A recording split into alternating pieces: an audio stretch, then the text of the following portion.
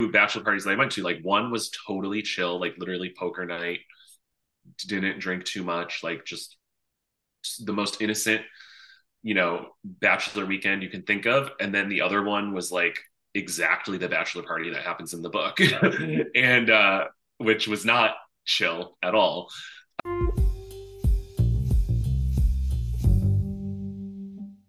Want to listen to this Ivory Tower Boiler Room or True Crime in Academia episode ad-free?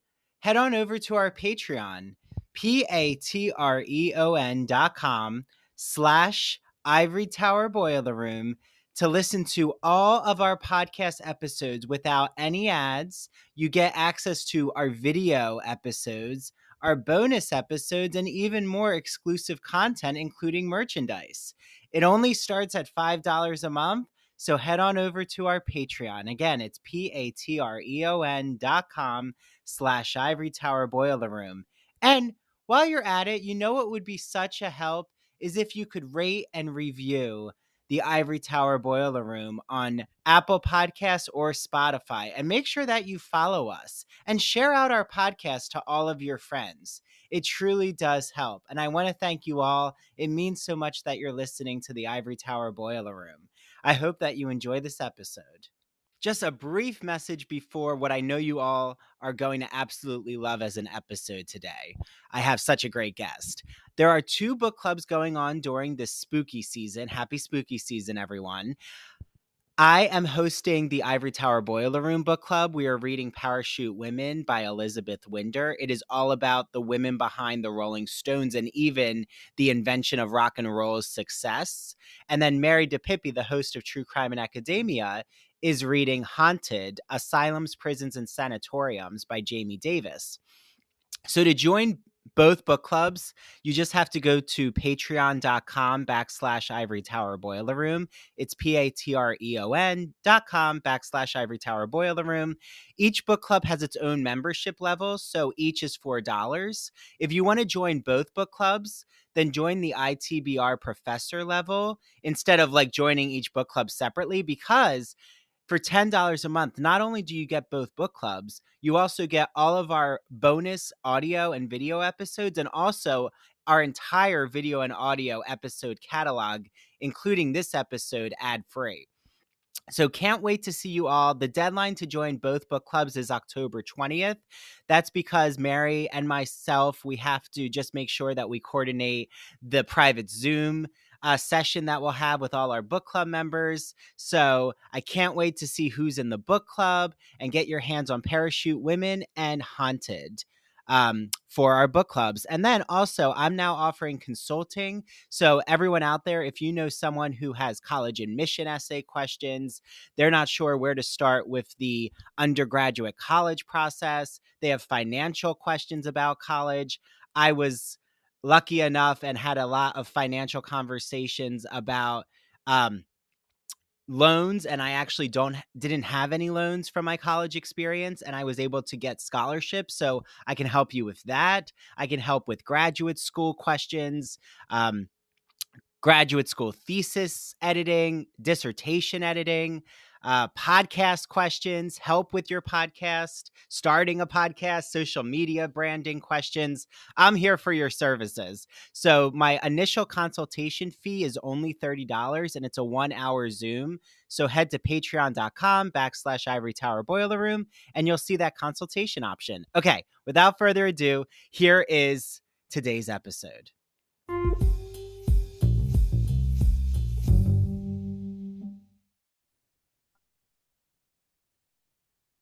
Hi, everyone. Welcome back to the Ivory Tower Boiler Room. This is Dr. Andrew Rimby, and I'm incredibly excited to be joined with a repeat guest, Nicolas DiDomizio, a nice Irish name. I probably joked about that on the first episode, so maybe I should find another joke. It's because my father always says that with Italian names growing Yeah, up in Jersey. Um, and some people never get that humor, but that's right. another story for those outside of the Northeast. Um, so Nicholas, I'll read just his quick background. He holds a bachelor's degree from Western Connecticut State University, a master's from NYU.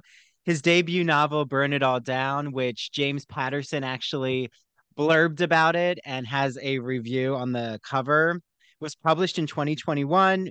Unforgettable is what James Patterson says. Nicholas lives in upstate New York with his partner Greg and their smooshy, I love that. Okay. Bulldog Rocco. Um, so also your partner's name is spelled very interesting. It's Graig. Yeah, it's very it gets misspelled all the time. People either think he's Craig or they go with Greg. But yeah, Graig, named after Greg Nettles from the New York Yankees back in the day when he was born. So I wish I could say I knew who that is, but I'm not even gonna pretend. Uh, I'm only a sports Phillies fan when they make it to the Super Bowl. Then I become like this. Something takes over my spirit, Nick, oh yeah. and I become this diehard Eagles fan. It's Yeah. just they have to make it to the end for me. Um, so it's so wonderful having you back. I loved having you on. It was about a year ago. I feel like it was the fallish. I'm trying to remember. But burn it it, all down. Yeah. it was great. I'm so happy to be back. Yeah. And we really got a lot out of you about Vogue and Anna Wintour and the email she sent you. I actually applied to Condé Nast for a few editor positions and thought of you. Oh And my one of God. them actually was going to be like under her. Uh, And yeah, I'm wondering if the universe saved me or yeah. actually if I should apply again for that kind of job. I don't know. I respect her a lot with interviews. Oh, Um, I mean, it's definitely an intense culture, as we discussed. Yeah, I But don't think it's relaxed. I don't think I would be waking up and it would to get grounded every day would be it's a process. yeah, you Um, but hold she has a vision. I absolutely. will. He knows the vision. So Anna, if you're listening, come on the podcast. Yeah, Maybe that will be and, distanced enough.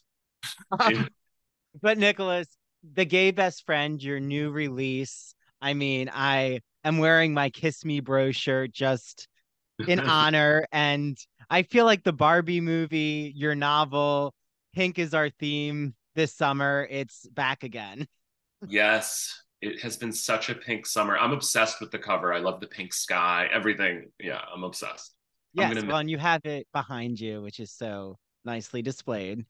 Um, yeah, your publicist should be very happy with how you've displayed all your books. Uh, very sudden. Yeah.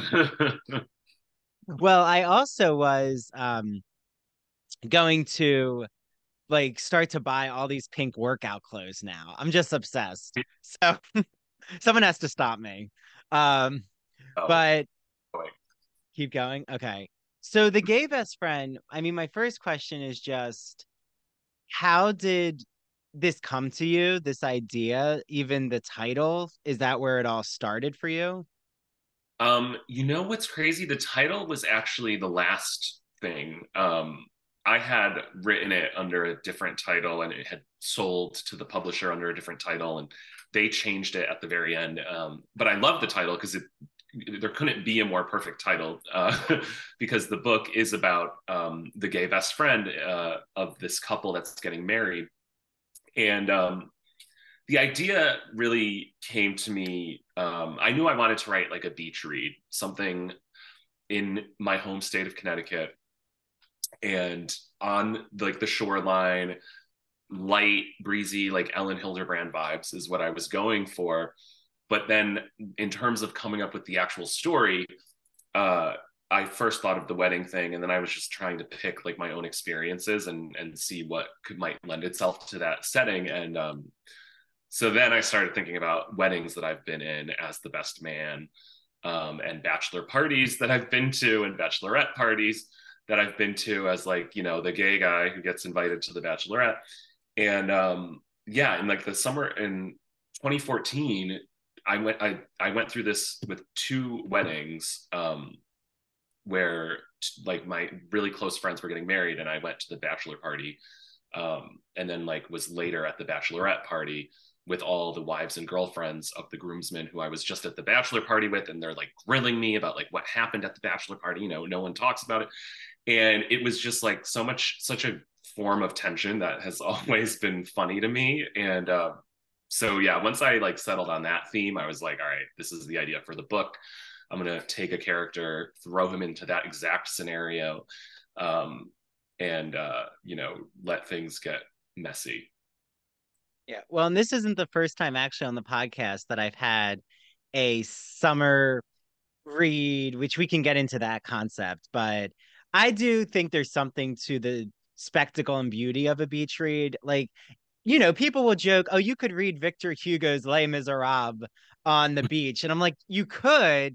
And Yeah, I'm a huge classic reader. I mean, I'm not going to do my PhD a disservice. I love all the classics, but am I literature. really going to lug Les Mis to the beach? I mean, there's something to that beauty of just, oh, I'm opening up what's a summer read, or it's going to take me into that scenery. Yeah, completely. Especially like if you're literally on the beach and you want something like that's not going to require too much, you know, um, analysis or any like just a fun, entertaining like watching a streaming show or something. And also, if you're not at the beach, I love like I remember when I used to live in the city, like I would read Ellen Hildebrand novels and just like get swept away into like Nantucket, where all of her books are set, and like just the Mhm. details and just like that feeling of like mentally like okay, I can't go, I'm not going to the Hamptons this weekend. I'm nowhere near the beach, but at least I can experience it vicariously through these messy rich people on Nantucket. So yeah, I can't like I just it's my favorite genre, if you could call it a genre. But Well, and we had Celia Lasky, her novel "So Happy for You." I'm not sure if you've read it, Nick, but I've heard of it. it's Good okay. thing. You recommend it? It's a wedding themed book, right? Well, yeah, there's these two um one character, she's queer and she goes to the bachelorette party, but it's a psychological thriller, so I'm not gonna like spoil it Yeah, all, but I did interview her about it, and there's so much to it's similar, you know, as an entryway into your novel, but different right. in the sense that there's only this very women's gender studies professor going to this bachelorette party almost as an anthropological mission, and she's going to study it. And then things just go awry, but not in a raucous sense, in a just psychological breakdown. So it's kind of Right. I remember saying to Celia, it was like Ruth Ware, but with the queer twist. Love that. I mean, I love a good thriller too, especially now like with spooky season approaching. Um, but yeah, anytime you throw like a queer person in the middle of like a very traditional like heterosexual scenario, I find that interesting. Always just because we have such a different perspective and a different experience from like the majority of the straight population, that some of the themes that come up are just extremely interesting. And even when I was writing this, like stuff came up that I didn't even intend to talk about, but it just kind of, you know, from that scenario, it surfaced. Yeah, well, and do you know that Scream 7 is actually going to be, for the first time ever, directed by a gay? It's directed by a gay director. Oh, interesting. That's going to be 'Cause- fun. Yeah. Writing has always been very gay. Um, The writing, yes. Well, and I always wanted a gay character in the opening phone call scene, but I oh, feel that I easily can go into the scary movie territory where like you get the phone call and then he's like, "Oh, you're in a costume? You have a mask? right. Oh, okay, let's do this kink." And Yeah, right.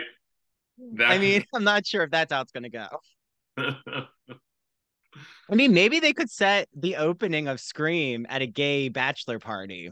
If the I, director's listening, it could they be. have done wedding stuff in any Scream movie yet, so it's due. Yeah, I mean, they should approach you. The gay best friend meets Scream merger. Um, you, Celia Lasky, get everyone. Bathhouse, PJ Vernon. Let's just get you all on the team.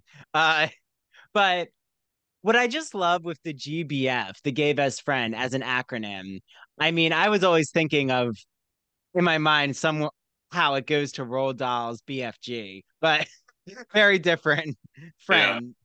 Um, that the gay best friend, how did you even, right, before you brought up that in 2014 you've had the bachelorette experience, like this is where the novel draws from your own personal life.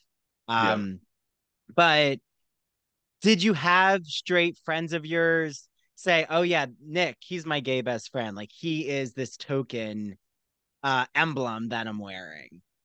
You know, it I never it's never been that direct for sure. Like I've always been the only gay person in my friend group just by the nature of growing up in the 90s and early 2000s. And I don't know, I feel like there's obviously more out people nowadays, but almost like there's more gay people now somehow. I don't know. But certainly when I like growing up, like all, I'm still friends with a lot of people that I grew up with in middle school and high school and stuff. And like I just noticed like during my 20s, early 30s, when all of this traditional marriage stuff started happening and we did all these like gendered parties, um, I thought it was like the first time I thought of myself as the gay best friend. It's almost like I started tokenizing myself because I was like, I'm not fitting in like the same way all my other friends are. Like and it's also like,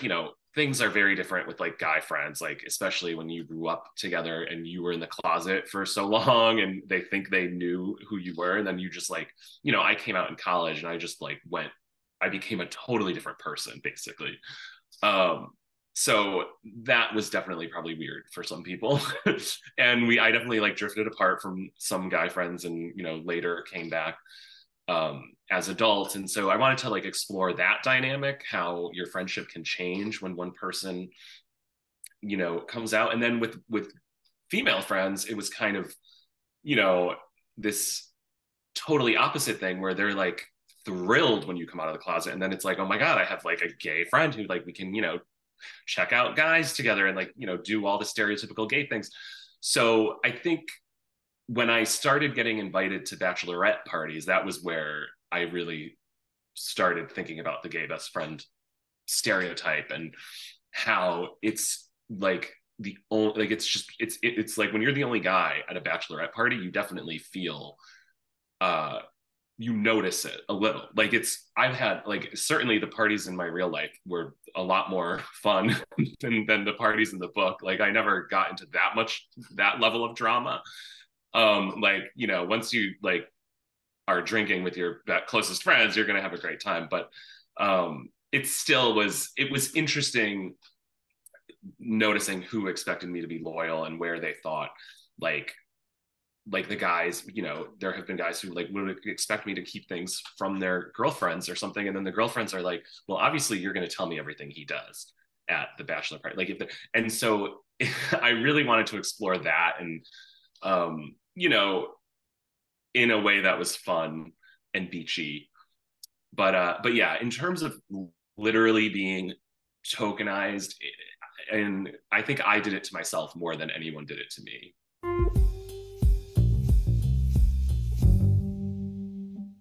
Hi, this is Dr. Andrew Rimby, and I'm so excited to shout out the Gay and Lesbian Review, who is helping to sponsor the ITBR podcast. For all of you out there, the Gay and Lesbian Review is a bi monthly magazine where you can discover new things about gay and lesbian literature, history, and culture.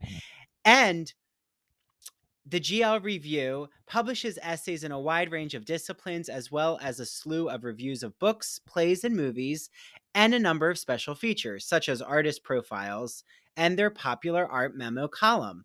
Each issue of the magazine brings you consistently intelligent, lively, thought provoking articles focused on a unifying theme. For example, their September October issue centers on the theme Cracking the Closet. So, starting in the 19th century, a number of artists and writers found ways to crack the closet by expressing their sexuality between the lines or in the interstices of their work.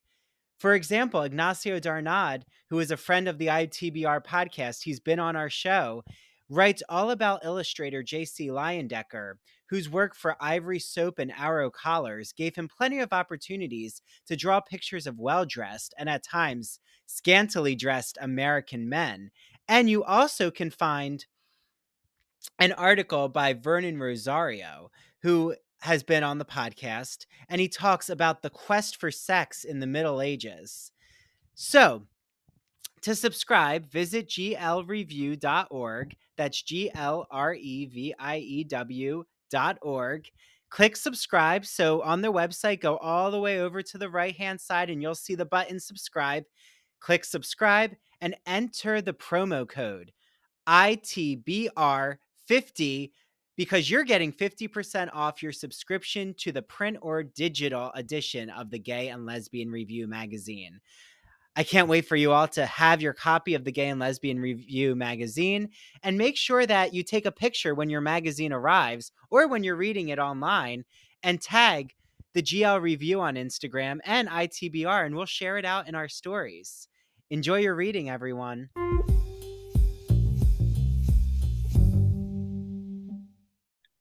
Strangely.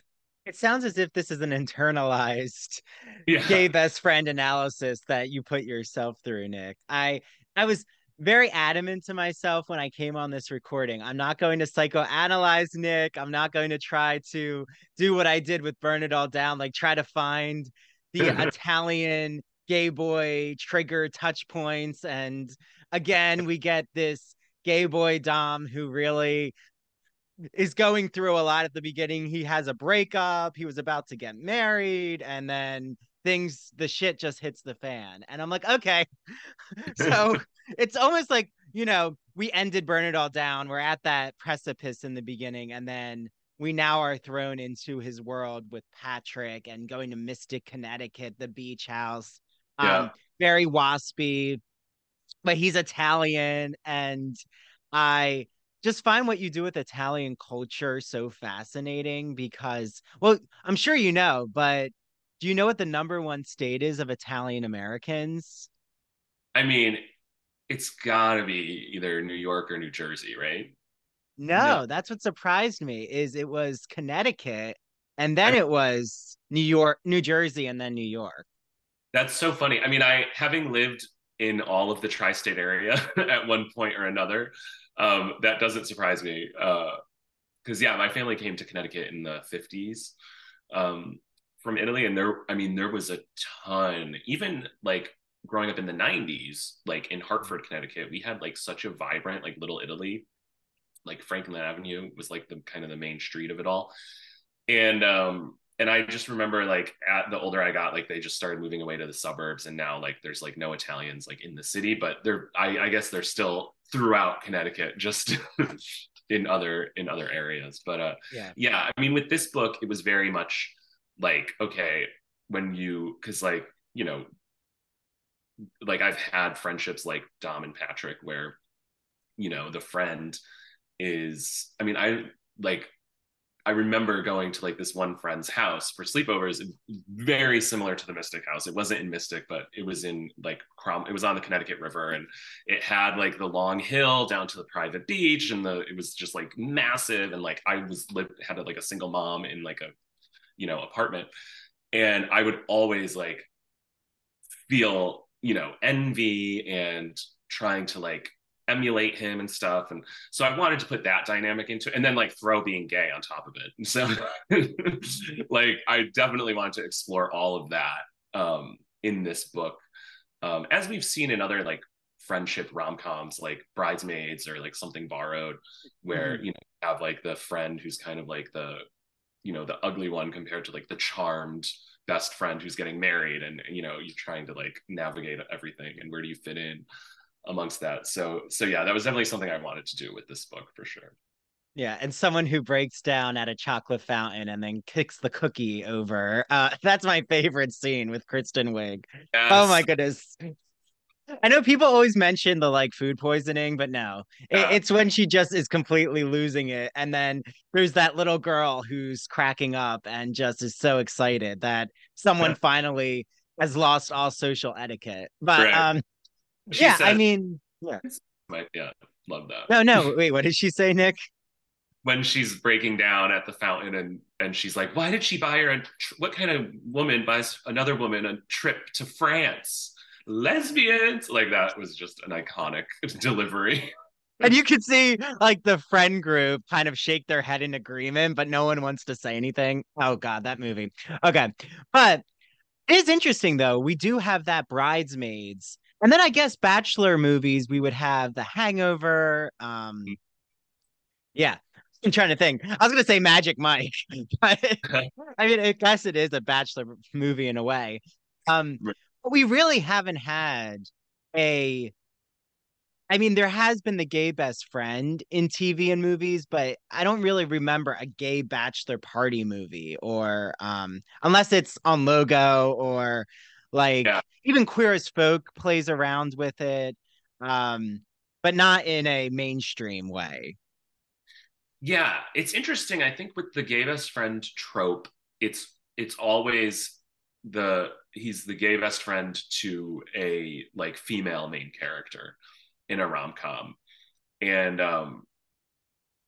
like going back to My Best Friend's Wedding with, Rupert Everett, and there's a million examples we could talk about. But yeah, with this one, I do think it was one thing that I wanted to highlight was like in real life, a lot of times it's the other way around. Like when you grow up, like I'm sure it's different nowadays, but in the 90s, early 2000s, your friends tend to be like other boys, or if you're a girl, they're other girls.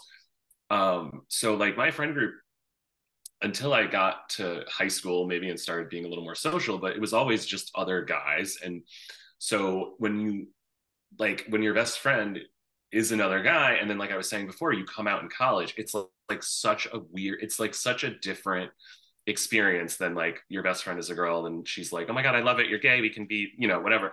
With Mm. men, or in my experience, it's been a little different. So I did want to explore that angle of being the gay best friend where, it's not like your guy friend is going to tokenize you in the same way, but there is a, it's even if everything does stay the same, you have the most supportive best friend ever, and he's like, dude, it's cool, whatever.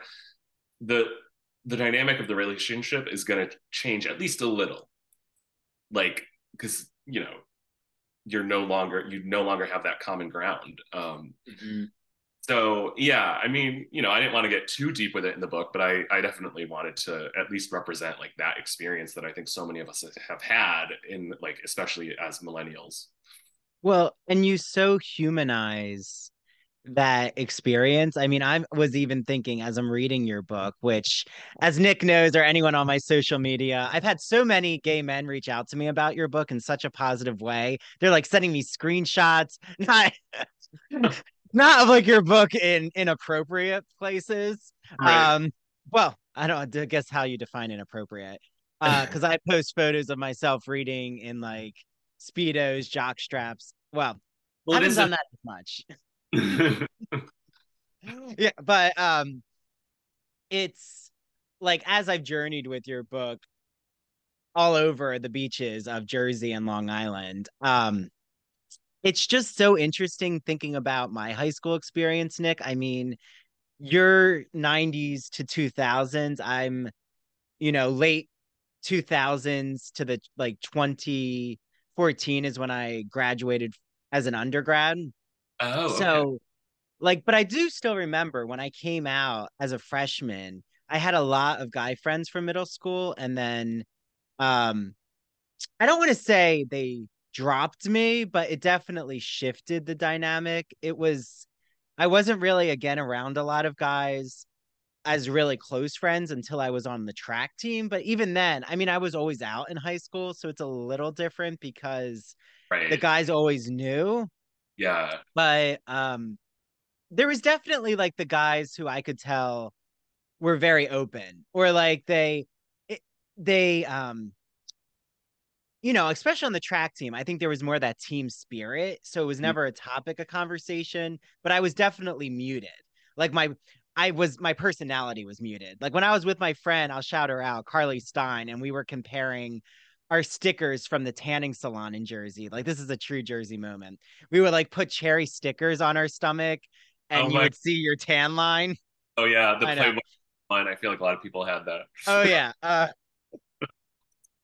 But Again, everyone out there, that's not a PSA to tan. I know it's harmful. I told Nick I stopped that years ago. I do tan outside, but I use protection.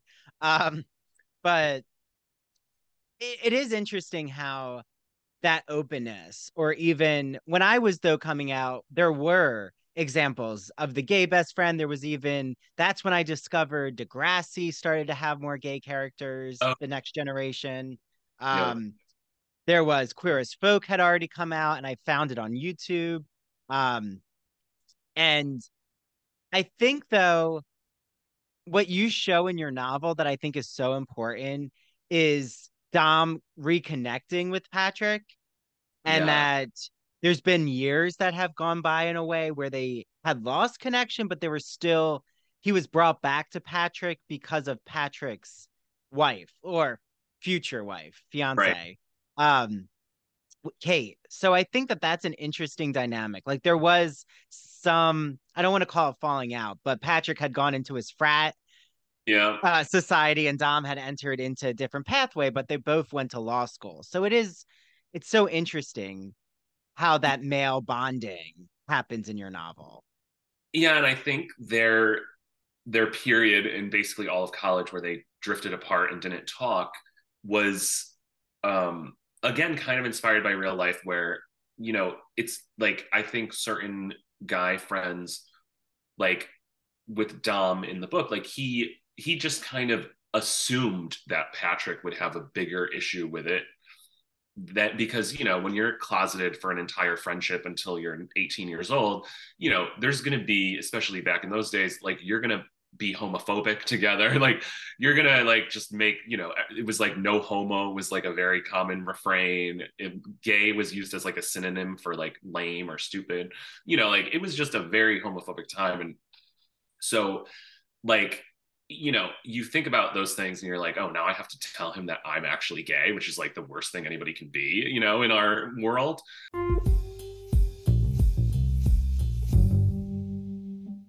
Are you afraid of the dark? Sorry, I had to, everyone. It's Dr. Andrew Rimby. Happy spooky season and gothic and horror, just all the vibes. I am so excited to talk about Broadview Press, who you might know helps sponsor our podcast. They're an independent publisher in the humanities since 1985. Did you know they have so many horror novels that you need to get your hands on?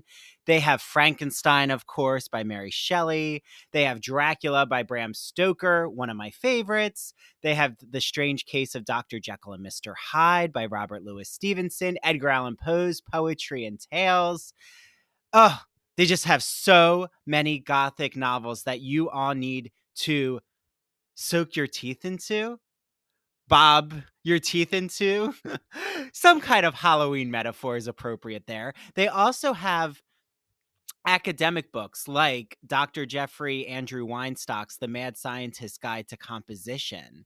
So if you're a writing professor out there, you need to get your hands on that. And they also have a gift package called Mystery Horror Sensation, which if you don't know what to choose, just choose the Mystery Horror Sensation gift package. Just a reminder, you get 20% off on broadviewpress.com, link in our show notes.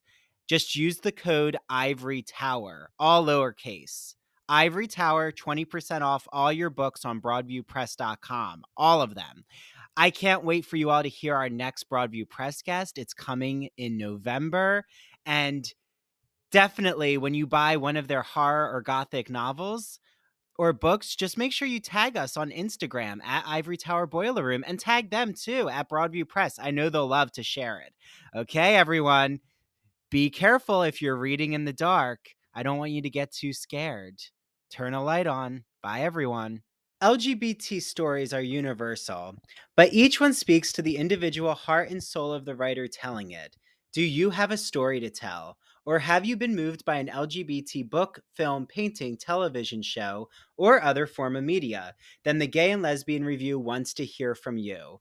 The GNLR believes in bringing awareness to queer art and artists through reviews, commentary, and thought pieces in which the author relates their personal lives to a particular piece of art, a novel, a movie, In addition to the print magazine, the GNLR also publishes articles on its blog. So you can see all of this on glreview.org. That's glreview.org. Remember, you get 50% off your subscription of the GL Review magazine when you use the promo code ITBR50. That's 50% off your print or digital subscription when you use promo code ITBR50. To learn more about submitting an article for the GNLR, visit their writer's guidelines. The link is located at the bottom of their homepage. And if you have any questions, email Stephen Hemrick. That's STEPHEN dot HEMRICK at glreview.org. The GNLR and its readers can't wait to see what you have to say.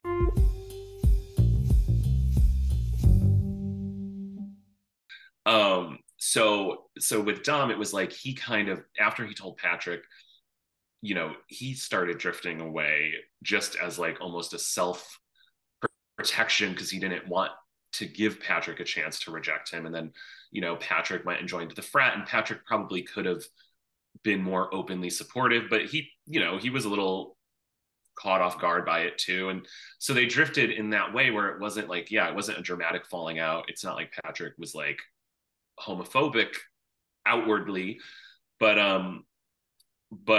again, it was like Dom kind of did it as a way of like just his own internal shit. And but it's nice because like that, when stuff like that happens, you can reconnect and build anew, which is what they did. But even though there was still a lot of unresolved stuff from their past, which the book gets into. But yeah, well, and then you also, what I love is Dom is living though in a world of contemporary culture. So like we have that layer of 2023. Now I actually feel I'm so playful with my straight guy friends that we're now in this moment where I don't want to say they're tokenizing me, but I'm almost tokenizing them. I'm like, oh, I'm your gay friend. Like I get to judge your fashion, or I mean, I'm not judging fashion, but right. like, or oh, you must think it's so unique what it's like when I'm with other guys. Let me pull the I try to be as forward as I can. It's almost not making them uncomfortable, Right. but just being so openly honest that I feel we have moved into a different Oh, set totally. of culture. And I guess that's because of Gen Z, really. Right. And when you're like out from the jump, it's easier. I think the problems all come from like when you create a version of yourself that is so not who you are, and then you change it up, and then like I think that's where all of their issues come from. But yeah, I do think nowadays, like, straight guys are cool, most of them. If they're not, then they have issues that they need to work on. But yeah, like most people couldn't care less, and some of them are actually quite, love to talk about gay stuff, and they want all the details of gay sex, and it's an interesting dynamic when people are really honest. Well, and I have some who even want me to take them to Fire Island and they want like this experience. It's what They want I the they want the what? the attention. I mean, like some straight guys do Well, love shit. I mean, yes, some want the validation and they like to know, especially at the gym. I always say, some think that bodybuilders or, men who are just obsessed with working out, which is a good obsession. I mean, I think it depends how, much it's in your consciousness, Yeah. but I don't agree at all that they're homophobic. I actually think most bodybuilders I meet and those who are in the fitness community, they're so open because it's really about the physique and the male gaze and them looking at them. They like they like Yeah. the looking. Trust me. And I see some things with the clothes that they wear that I am not disappointed in. Okay, so I wanted to ask though, right? It's the gay best friend. It's not the gay best friends. And that's something I find right now, just in my own life, trying to find a really dynamic gay friend community has been a Mm, struggle for me. Like I yeah. have gay friends, of course. I mean, I'm seeing some of them for beach trips and getting together, but to have like a very large gay friend group, I mean, I've never been to a gay bachelor party. Um, and hopefully I will eventually. But is that an experience that you find it would have just been it totally would have taken you um far afield if you did the gay best friends and if this was a gay bachelor Oh, right. Like focus? gay people Mhm. in the past, other than, yeah, I mean, that's probably the experience a lot of younger people have now. Um, but yeah, I don't know. It's like I think I just based on the time that I came up, I just kind of like my only introduction to other gay people was like when I started dating. And like my first boyfriend was like really the first gay person that I knew like in real life. And so I mean, like, I definitely, when I went to grad school in New York at NYU, there were obviously, it was the most gay people I've ever been around in my life. And I made some gay friends there. Um, and then like over the years in my career, when I worked at MTV and of course Vogue, tons of gays. So so I definitely have like met and befriended, and I have like a lot of gay acquaintances, I would say. Certainly like on social and everything else. But I don't know. And it's there's something about like the friends you grew up with that and it's probably a very Connecticut thing too, or tri-state area, like but where those are just the closest friendships, and it would have been cool to like have a gay person in the mix of that, and like a gay guy that I've known forever who I could, you know, go to his bachelor party or do something.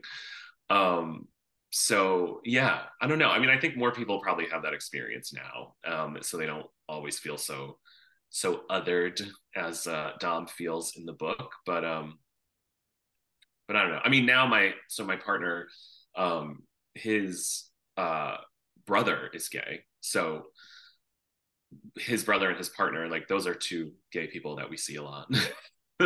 Yeah, but it's kind of like once you have a partner that then the friends become centered on who the partner's friends are and like your couple friends. I mean, I'm still single and ready to mingle and flirty and I'm still trying to debate whether I want to be in an open relationship or not, Nick. So, because I'm like, Oh, I like being single, and if I start to date, maybe I want to be monogamous and maybe I should just be single.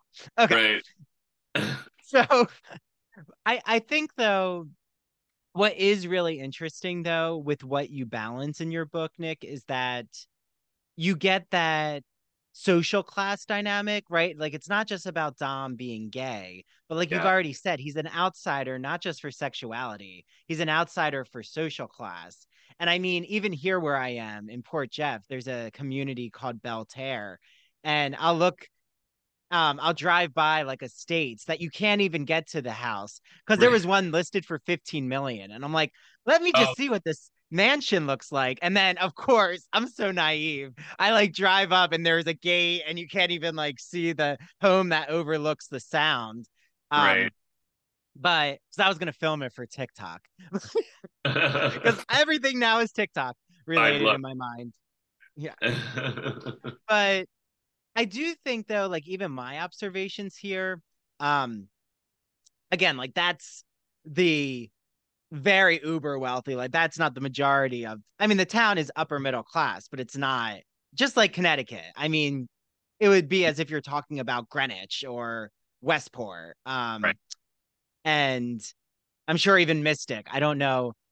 I think I know a little about Mystic because I passed it on the train to Boston, probably. It's Um, fun. I love it, but it's not very wealthy at all. I mean, there's like the Patricks of the Mystic who have like the beautiful waterfront properties, and then like all the locals are just working class, normal people, like Dom, really. But his experience of Mystic was always, as a guest of the Richie Riches. So it's more of a summer, like the wealthy come in the summer to their home, their beach houses. And they winterize, go back to their lives, you know. Okay, so it's very Jersey Shore, like certain Jersey Shore towns. Stone Harbor even operates like that. Right, right. Okay, okay, I got it. Yeah, see, this is a all year town environment here on Long Island where I am. But I think that why I brought up that example is you can have the immense wealth, and when it comes to sexuality, it's not that your sexuality is um a I don't want to say a detriment because that sounds so harsh, but it's not the sexuality that's unique or different. It's more, do you fit in with the etiquette of the town? Like with the social class, the events you go to, the money you spend, even at the spa or doing luxury activities. And I feel like that's what's interesting, even when you bring in Bucky, who is in the PGA tour. He's a golfer, and we get this other added layer of preppiness, you know. And yeah, so how were you balancing that dynamic in your novel? um, you know, I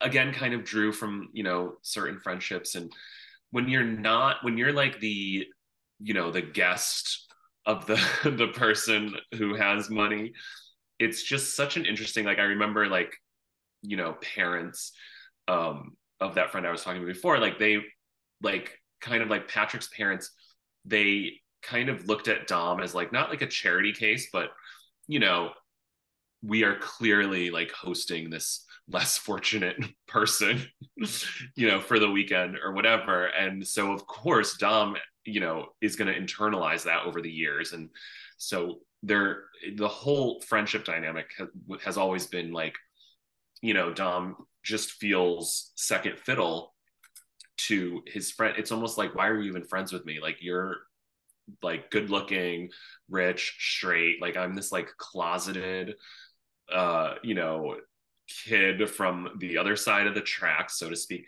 And so I think that is just so ingrained in Dom's identity, like right from the jump as a character, that you know, it informed so much of their dynamic. And then, but what I wanted to do with Bucky, who is Patrick's uh, other best friend that he met in college in the frat, and he is a pro golfer, so he's like a multimillionaire. Um, but I wanted to kind of show that, like, you know, at the beginning, Dom thinks like, oh, Patrick, of course he replaced me with Bucky, this guy who is like more on his level, like a straight, wealthy, preppy frat boy. And but of course, at the bachelor party, not to go too spoilery, but you know, Dom and Bucky get to know each other, and he realizes that like he totally misjudged Bucky, and he didn't know anything about Bucky's, you know, childhood, how he grew up. You know, he didn't have the same background as Patrick. He, you know, was just had a similar background to Dom, except, you know, in the South, and he's very Southern. But you know, and so I wanted to show that like have Dom have some kind of realization that like, you know, there can be common ground. It's not just like everybody is just automatically, you know, better than you because they have money or they're whatever. Like that really ultimately means nothing. And even Patrick, I think he by the end of it he learns like that obviously Patrick isn't perfect. I mean, his, you know, stuff that happens in the book shows that he's not perfect. His relationship, you know, with his fiance, but yeah, it was fun to play with those things because I think with a lot of books in this beach read genre, um, it's kind of just told from the POV of like the wealthy summer people who have the house on Nantucket or the Jersey Shore or Cape Cod or whatever, and they're just, you know, dealing with rich people problems and stuff, and it is what it is. So I wanted to kind of make Dom an outsider just to kind of comment on it a little bit. Yeah, I love that your book there's so many that people could read even after the summer months. I mean, if you're on the West Coast and you're in Southern California, I guess it's always a beach read. Even though I know the water's freezing in California. But if you're in South Florida, you're in Sarasota. That's where I used to go. So that's why I shout out Sarasota. But you know, beach reads, we can extend that concept. If you're in the winter months, draw up a hot bath, read, these summer reads. Yeah. Yeah. But I'm thinking also of Jonathan Parks Ramage's Yes Daddy, that there's also that outsider character there who goes to the Hamptons. And I just find it's so important when it's told that Dom is our entryway in instead of Patrick, which would have been such a different story if we're Right. hearing Patrick's voice. Yeah. Which I love to read that story, but it's nice to have different perspectives. Yeah, well, and something that I find we definitely, as we're getting to the end, and then we're going to play a fun game. That's just to tease everyone. But with Bucky, I'm not, of course, going to give away your spoiler because I want books in the hands of the listeners for you. Is the frat idea, I think we have to just touch upon, Nick, Oh yeah. is, how is fraternities connected to you? Is this something that you knew men in fraternities and that really sparked this idea for having, you know, Dom not be in the fraternity, but Patrick and Bucky, that's their connection together? Right. So neither school that I went to was had much Greek, like they had Greek life, but it wasn't nearly anything like, what it is at schools that are known for that. So frats definitely didn't really play a role in my life at all, but I wanted to use that almost like as a shorthand for just the fact that like what did play a role was like the extreme level of like hyper masculinity that has always been expected of boys. Like every guy friend that I've had, I don't know if it was just the friends that I had or the town that I was in or whatever, but it was so like everything was so stereotypical, like macho, like guys had to be literally like the stereotype of a frat boy or just like there was no nuance. Like I don't think I met a thoughtful, and not to like talk shit about my friends or anything, but I don't think I met like a guy that was truly like thoughtful and in touch with his feelings and emotions probably until I like went to grad school. Like all my life it was like guys were so one dimensional, and like myself included when I was in the closet, because that was like the only option that we felt we had. And I mean, it's not like we were miserable. Like we had a lot of fun. You go to parties in college or in high school and college, and like it's like the bachelor party at in the book. Like, but I think it can be insidious in some ways when you're like literally like prohibiting yourself from even like feeling a feeling, like as is the case with Bucky. Like he was the president of the frat. He's this macho golfer. Like he has to uphold this image of like strength and masculinity that would be suffocating for anybody unless that's genuinely who you are 24/7, and who is really.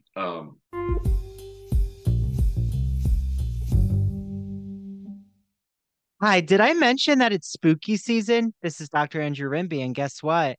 I have so many Halloween and fall designs and crafts in my apartment. And guess what? There is a person who's made me so many Halloween horror fall themed items, and her name is Mandy Bengal. She owns Mandy Made It, a craft crochet company.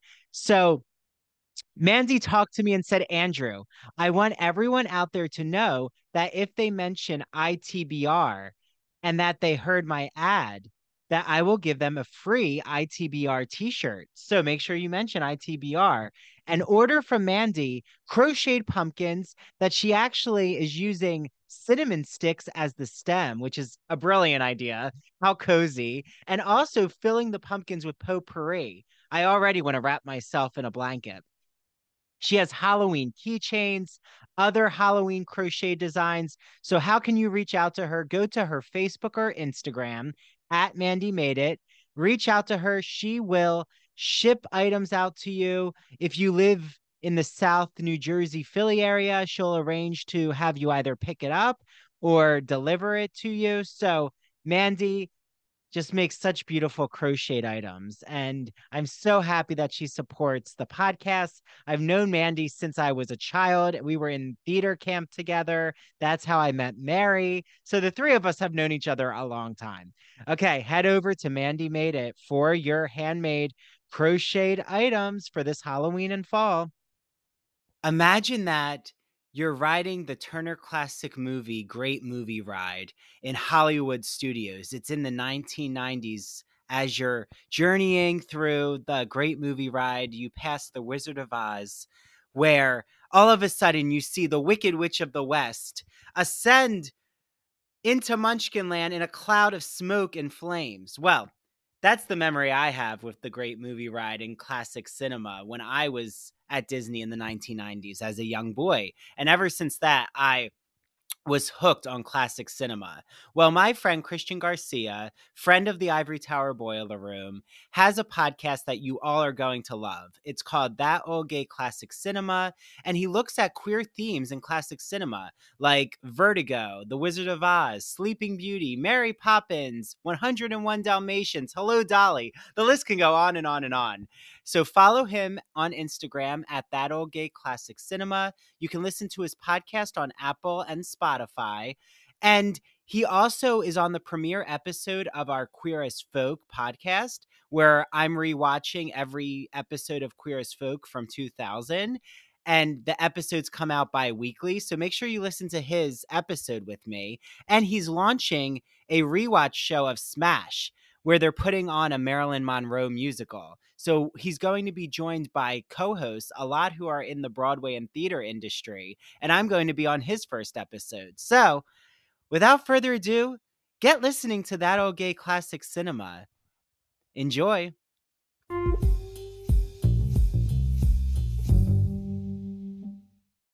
So yeah, I definitely wanted to explore that, and I think just making Patrick and Bucky's connection be a fraternity was the best way to kind of illustrate that, like, this is the ground that they bonded on. Well, and it's interesting that, oh, that's right. There was that TV show Greek. Oh I knew it would come to me. And there is this gay storyline that I find fascinating in it. yeah, Um, but I actually knew someone at Rutgers who was in a gay fraternity because there's not many, but I think it's still there at Rutgers. Again, I didn't go to a very Greek oriented, neither Kane or Stony Brook University are very heavy in fraternities, but Penn State, Rutgers, there's the houses. And I think that what you're bringing up, there's different also kinds of fraternities, right? Like a gay fraternity again is like a gay bachelor party. It's unique, it operates in its own, they have their own rituals, and we yeah, know, right, Nick, gay men can put each other through the ringer. So I'm sure that they would have be their own rituals. the drama there probably would put the drama in my book to shame. I mean, I think that anyone out there who's been part of a gay fraternity, reach out to me and I love to like just share Right, your story. But what I think is interesting though is there's like the Vineyard Vine fraternity members, which is more of a Bucky preppy kind of fraternity, and then there's the I think stereotypical drunk off their asses fraternity members, which we have in our American pop culture minds, right? right, So right, there's you're kind of balancing the more, it seems, white collar fraternity, right. which also is its own hyper masculinity and Uh, it centers on income. Uh, Generation, yeah, and all of that stuff. yeah, the generations, their fathers were in a fraternity, the grandfathers. Yeah. Um, and what I think is fascinating, and I just need to know is, why do you think so many women want to know what happens at a bachelor party, but the men aren't necessarily asking the women about what's happening at bachelorette parties? Whew, that is such a great question because that was I mean, that was literally my life when I remember so vividly, like just being grilled by by these bridesmaids. And, one of those couples has since divorced. But I think just because of the stereotypical, you know, like the movie The Hangover, or, the stereotype that bachelor parties, people are going to get blackout drunk, do drugs, strippers, prostitutes, whatever.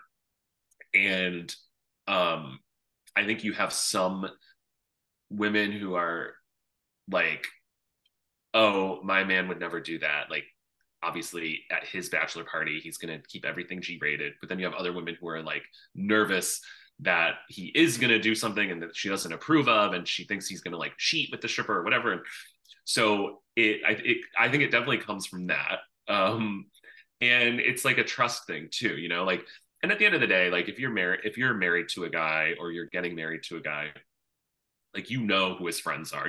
You kind of, if you really ask yourself, what his bachelor party is going to be like. Like, if he's like a debaucherous, like sex worker, drugs, stripper, like bachelor party kind of guy, or if he's going to have like a chill, like poker night with his friends bachelor party.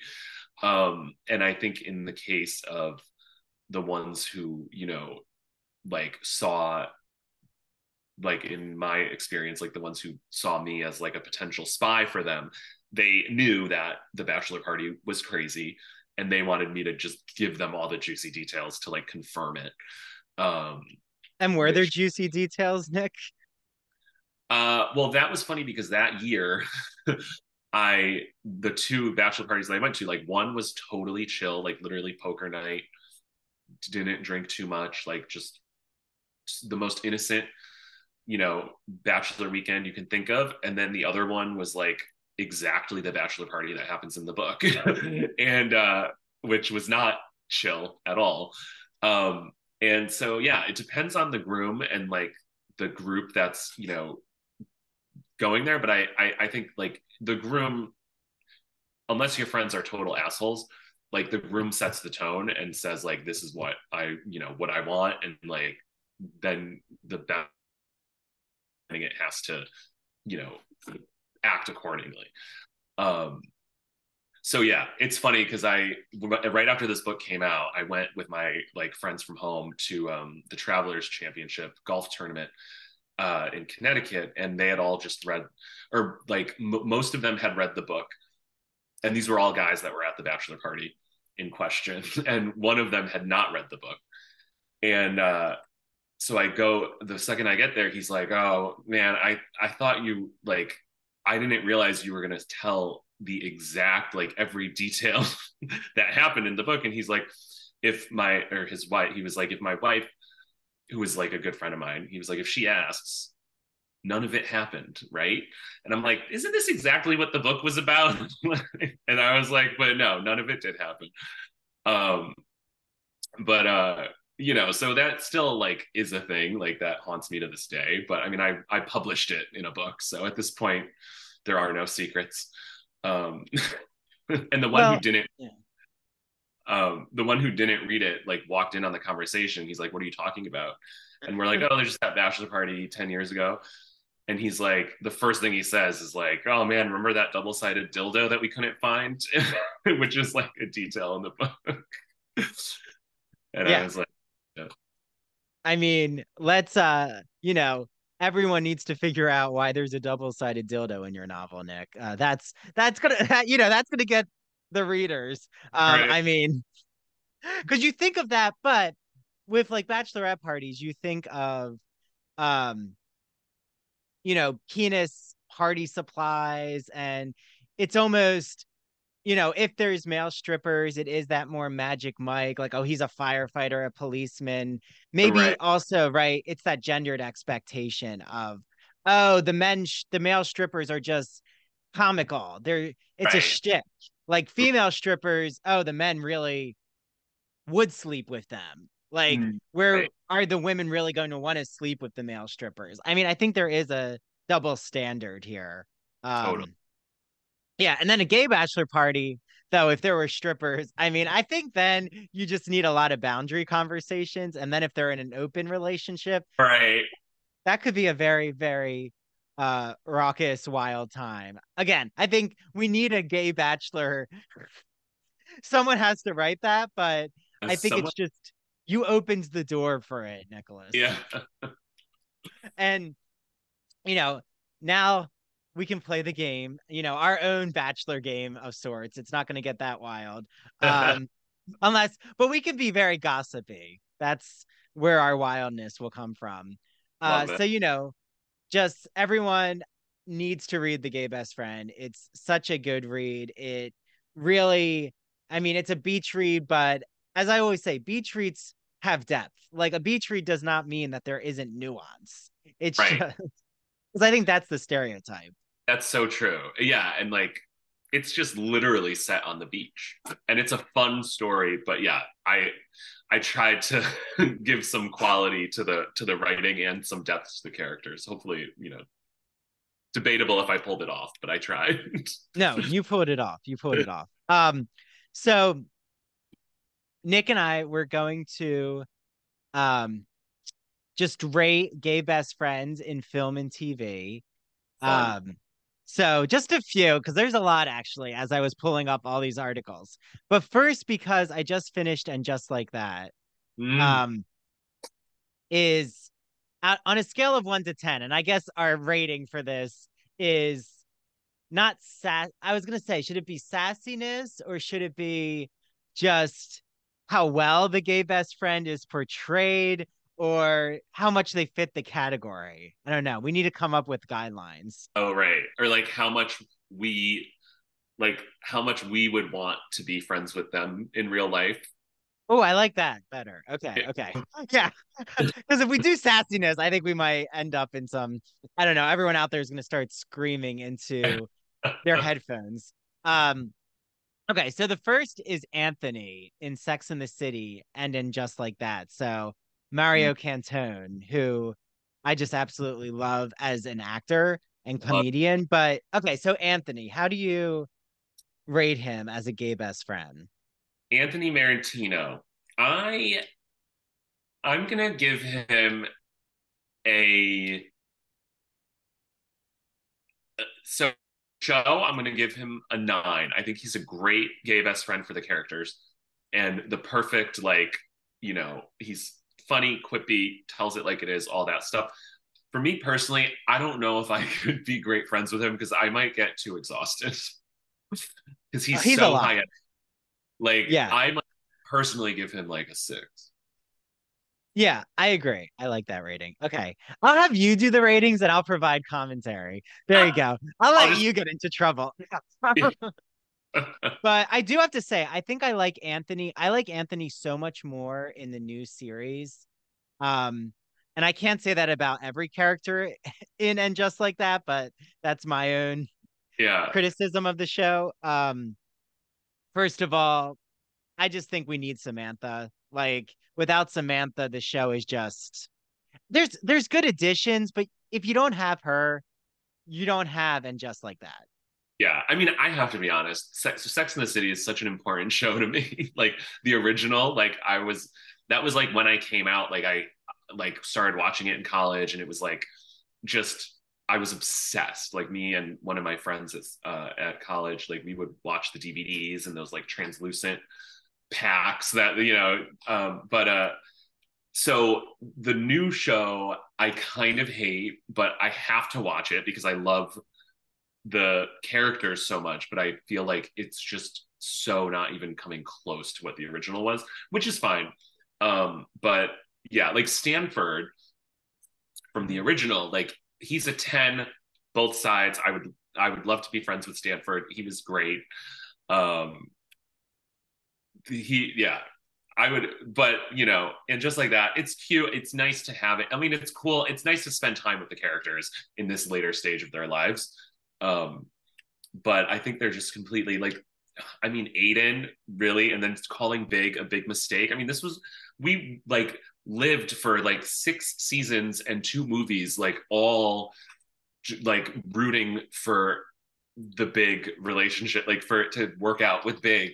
He was her like ultimate, like total. I mean, that was everything.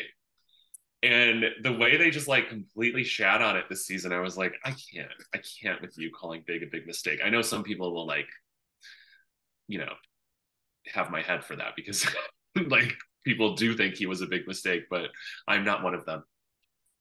Yeah. Well, I might have you back to just do an and just like that quick episode because I have so many thoughts. I could go Um, on.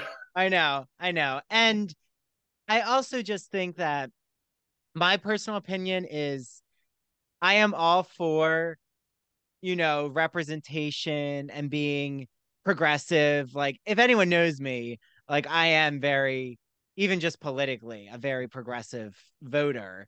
But I think they're just trying really, really hard to Yeah. not step in anything.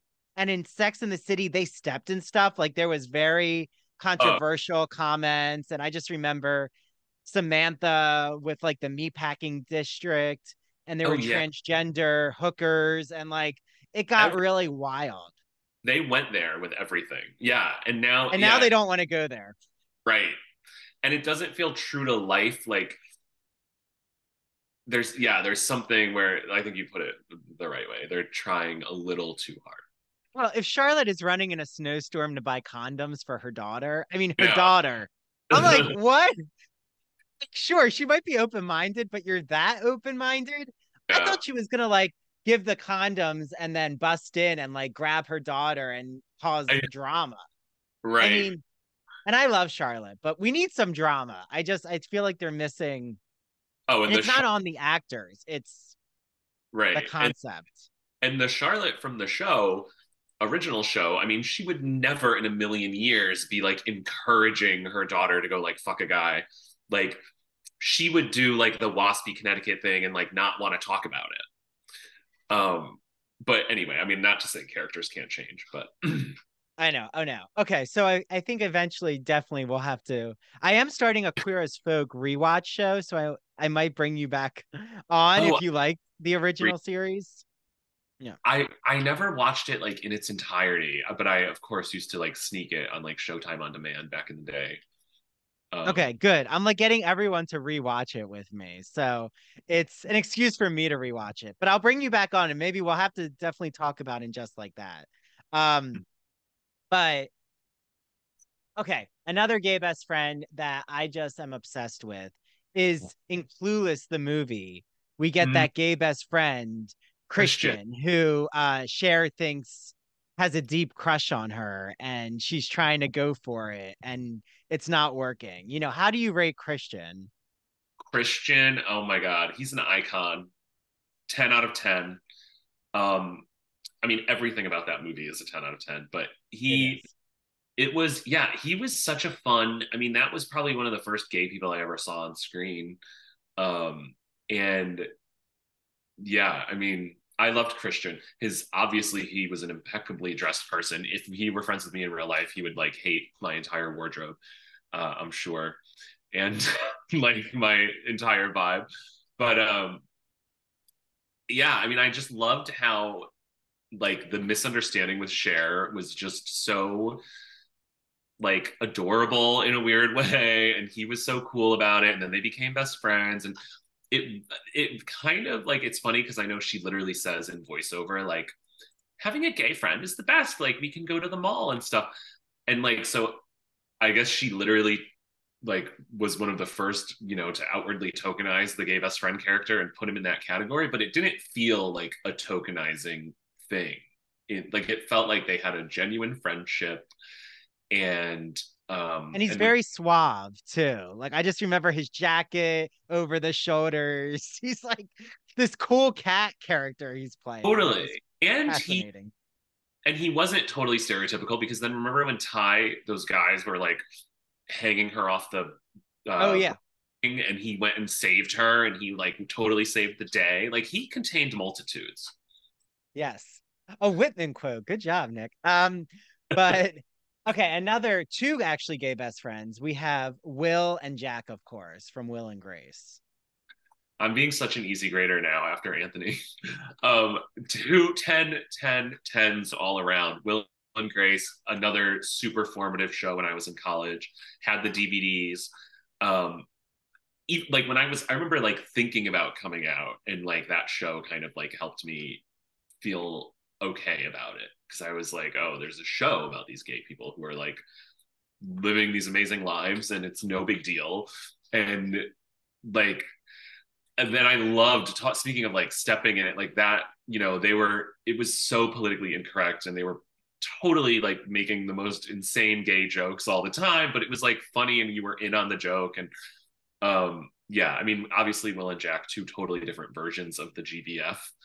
Um, but two that I would absolutely hang out with. Probably, I mean, Jack, you would have to have a lot of caffeine to keep up with him. But yeah, they're great. They're Yeah. icons. Yeah, well, Jack is like kind of like Anthony. They're in their own universe. Like they have enough energy to, duplicate. Right. Um, and then, you know, Lafayette, if you remember him from True What? Blood. Oh my God. Yes. I missed that show. That was so fun. Such a good show. You know what? I'm going to also give him a 10.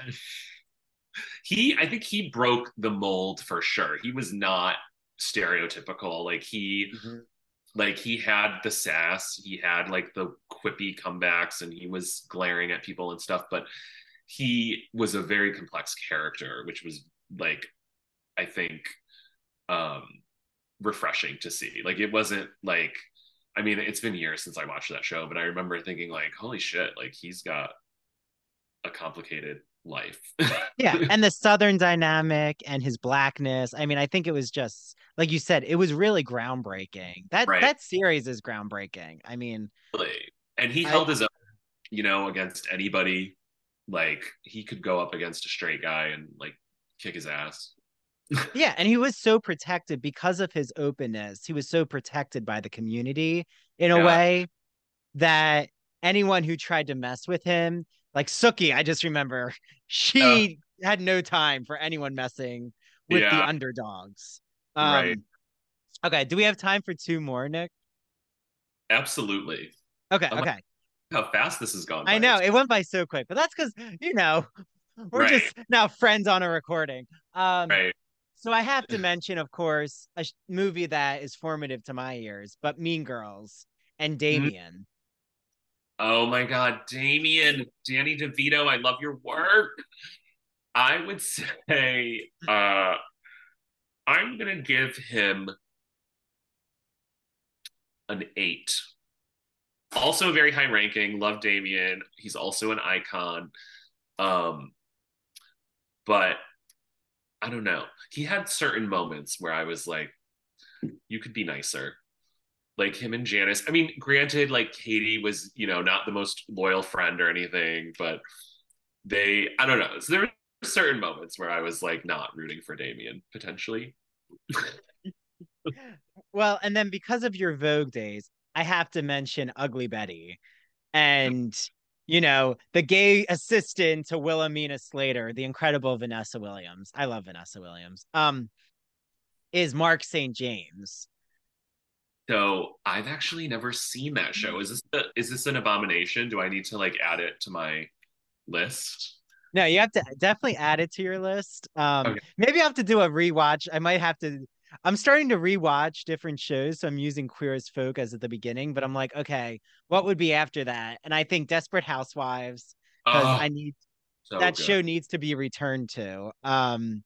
Yeah, Ugly Betty, I would definitely rewatch. I think it's just the whole. I mean, you could compare it to The Devil Wears Prada, right? And then we have the gay assistant in The Devil Wears Prada. Well, he's not an assistant, but Stanley uh Tucci, director yeah, guy. Stanley Tucci's character. What was his name in real life? So I actually worked with the Let's see. the guy who people say was the inspiration for that character. Ah, Um, okay. Oh, Nigel is the one Stanley Tucci yeah, plays. Nigel. Um, so that was very interesting. But well, I won't go into any detail because I can't confirm or deny. But I mean, yeah, it sounds like I need to watch Ugly Betty. I mean, I love Vanessa Williams, so Yeah, no, it's and America Ferrera is wonderful in it. It's again, talk about it has that Devil Wears Prada premise where it's someone not from the fashion world, like wasn't obsessed with it, gets the job, and then is completely just full of curiosity with the spectacle of all the language. right. Which is why I think The Devil Wears Prada was written in the first place. I read the novel. I'm trying to remember the writer's name. Oh, Lauren Um, Berger, yeah. Lauren Wait, yeah, wait, what is it? Lauren. Weisberger, Weisen, something. She was a real life AW assistant, as I'm sure you know. Yeah, and AW. I love how we just now shortened her name. Um, yeah, Weisberger. Yep. And she really just set that tone for Oh yeah, exploring a world that is such niche culture that everyone knows the language in that society and space, but everyone outside of it is not aware of the ins and outs. And like we were right. talking about, even Nigel, Yeah, Mark St. James is like that with Michael Urie's character in Ugly Betty, yeah, where they basically keep the ugly duckling or the one who needs to turn into Cinderella in this space. They right, are going to set her right and they're going to do the makeover. right.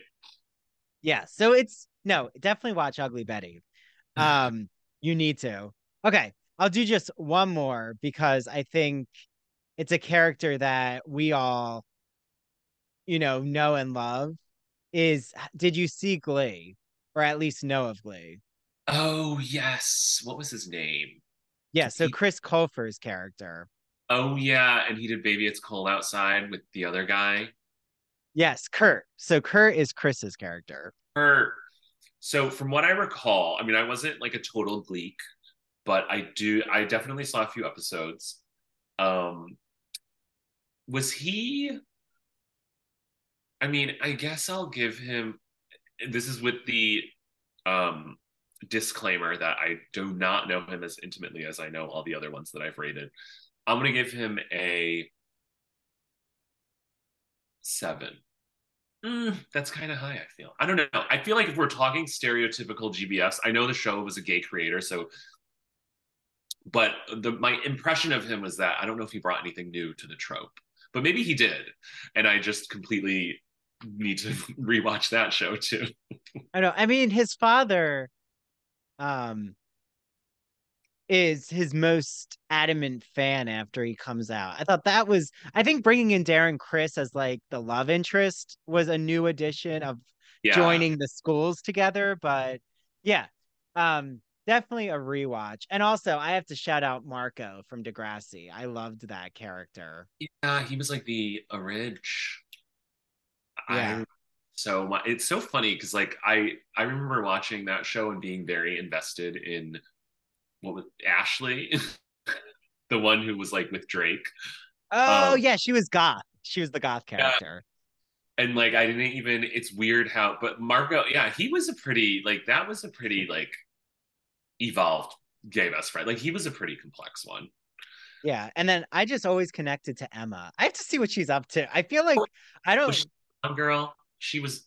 Yeah, she had blonde hair. She like I just remember one episode where um I had it on and my mom walked in the room, and it's that episode where she had gotten an STI because Oh, of like giving blowjobs or something. That's all oh, I remember. I was like, oh, okay. I remember, Yeah. and I was like STIs. I feel like we, especially during like the early 2000s and stuff, the STI panic was so intense that like my entire college experience was like tainted by always like being paranoid that I had one. Well, and do you remember the myth? Because then she was in a Lifetime movie after Degrassi, and they like double down on it, where she was part of a rainbow bracelet party. Remember, there was that whole craze that women were going to collect bracelets with men who they had given Was BJs to. the movie literally called She's Too Young? Yes. Yes. I Oh my remember that. God. They went, Oh, what a time. What a ah, time in our culture. Uh, well, she's I too. think she's moved on from those rainbow party movies. Um, so wherever she is now, I'm hope she's thriving. Same. Um, but no, some of the Degrassi, well, Drake, of course. I mean, and then the one who was like a guitar player, he was in the beautiful Carole King musical. So they've moved into Oh, yeah. new realms. Um, so Nick, this has been wonderful. I feel like, we are gay best friends in the literary world, so We are it can happen. exactly just like the easiest, gayest conversation. I love it. I'm so glad you. Thank you so much again for the invite. So fun to be back. Of This course. podcast is amazing. I feel like you cover Oh, like the best books, the best topics. You go there, oh, okay. Well, not thank you. Oh, way. this feels good for my heart. Um, but you know, I'm going to you're giving me this ignition and passion that I need to I'm going to get a large group of gay friends together because I'm very good at the one-on-one, even like two others. Yeah, Again, do I need to have 10 gay friends in a room or even 10 people in a room who are friends? I don't know. It gets complicated. And true. as But we you know, know with your novel, yeah, once you get a lot of men in a room together at a party, bad thing. when they say straight men don't have drama, they're lying. There Yeah, is drama. that is the biggest lie ever. Gossip, drama, all of Oh, it. yeah. Oh, yeah. I think straight men gossip even more than Oh yeah, women, but they just have different language to talk about gossip. Uh, right. So thank you, Nick. Everyone out there, please get your hands on The Gay Best Friend. And it is just such a wonderful read. As we're heading into the fall, it's a great, outdoor, get your blanket, your sweater on, think of Yeah, the beach, be at the beach even. We still have some time. I don't like when everyone fear mongers that summer's over. I'm like, it's not over. yeah. Stop it. You have 20 days left at least. I know, and you still have October and November, which can be very Oh yeah, beautiful days to be outside and read. So, whatever. absolutely. Read in 30-degree weather wrapped up. You could Yeah. do it. Okay. Well, thank you, Nick. This has been wonderful. And definitely, I'm going to have you back on. I think we need to continue this and So just much. like that conversation. Yeah. So Special. much more. Okay. Thanks, Thank Nick. Have a great day. you too. Okay. Bye, everyone.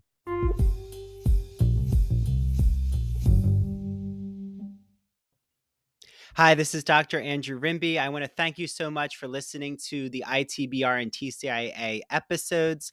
Make sure, if you don't, follow, rate, and review us on Spotify and Apple Podcasts. Also, make sure you follow ITBR on TikTok and Instagram at Ivory Tower Boiler Room and TCIA on TikTok and Instagram at True Crime and Academia. Also, we have a brand new Patreon membership system. So I just want to explain it to you all quickly. So if you want to become an ITBR student, it is $5 a month. You get ad-free ITBR and TCIA episodes and video interviews. If you want to become an ITBR professor for $10 a month, you get all of those ad-free benefits, but you also get access to both the ITBR and TCIA book clubs. You can join both book clubs, get ad-free episodes, plus you're going to get all of our extra video episodes. So I am rewatching Queer as Folk. Christian Garcia from That Old Gay Classic Cinema is joining us, and he's rewatching Smash. Mary is going to start to rewatch shows as well. You even get access to what I'm calling the ITBR Teaches. So if I'm recapping a movie or a TV show, including Barbie, Halloween movies and horror films, you get access to that as well. And then I also am offering consultation services. So for $30, you get your first initial consultation with me. It's a 1 hour private Zoom. I will help create your podcast, your media brand. How do you navigate academia as an undergrad or a grad student? Do you need help with technology? It could be teaching tools, Spotify for podcasters, video editor software. Do you want to expand your social media presence as an artist, writer, podcaster, or academic? Do you want help on how to create a public humanities identity like I've created for myself? So I'm offering that consultation service. You can find more info about it on Patreon. And you also can join our book clubs. If you want to just join the ITBR book club or the TCIA book club, you can do that for $4 a month. Patreon.com/Ivory Tower Boiler Room. That is patreon.com/Ivory Tower Boiler Room. Thanks to the team, Mary DePippi, our chief contributor, and thank you to our 2 new interns from Stony Brook University, Jonathan and Sarah. Bye, everyone. Until next time.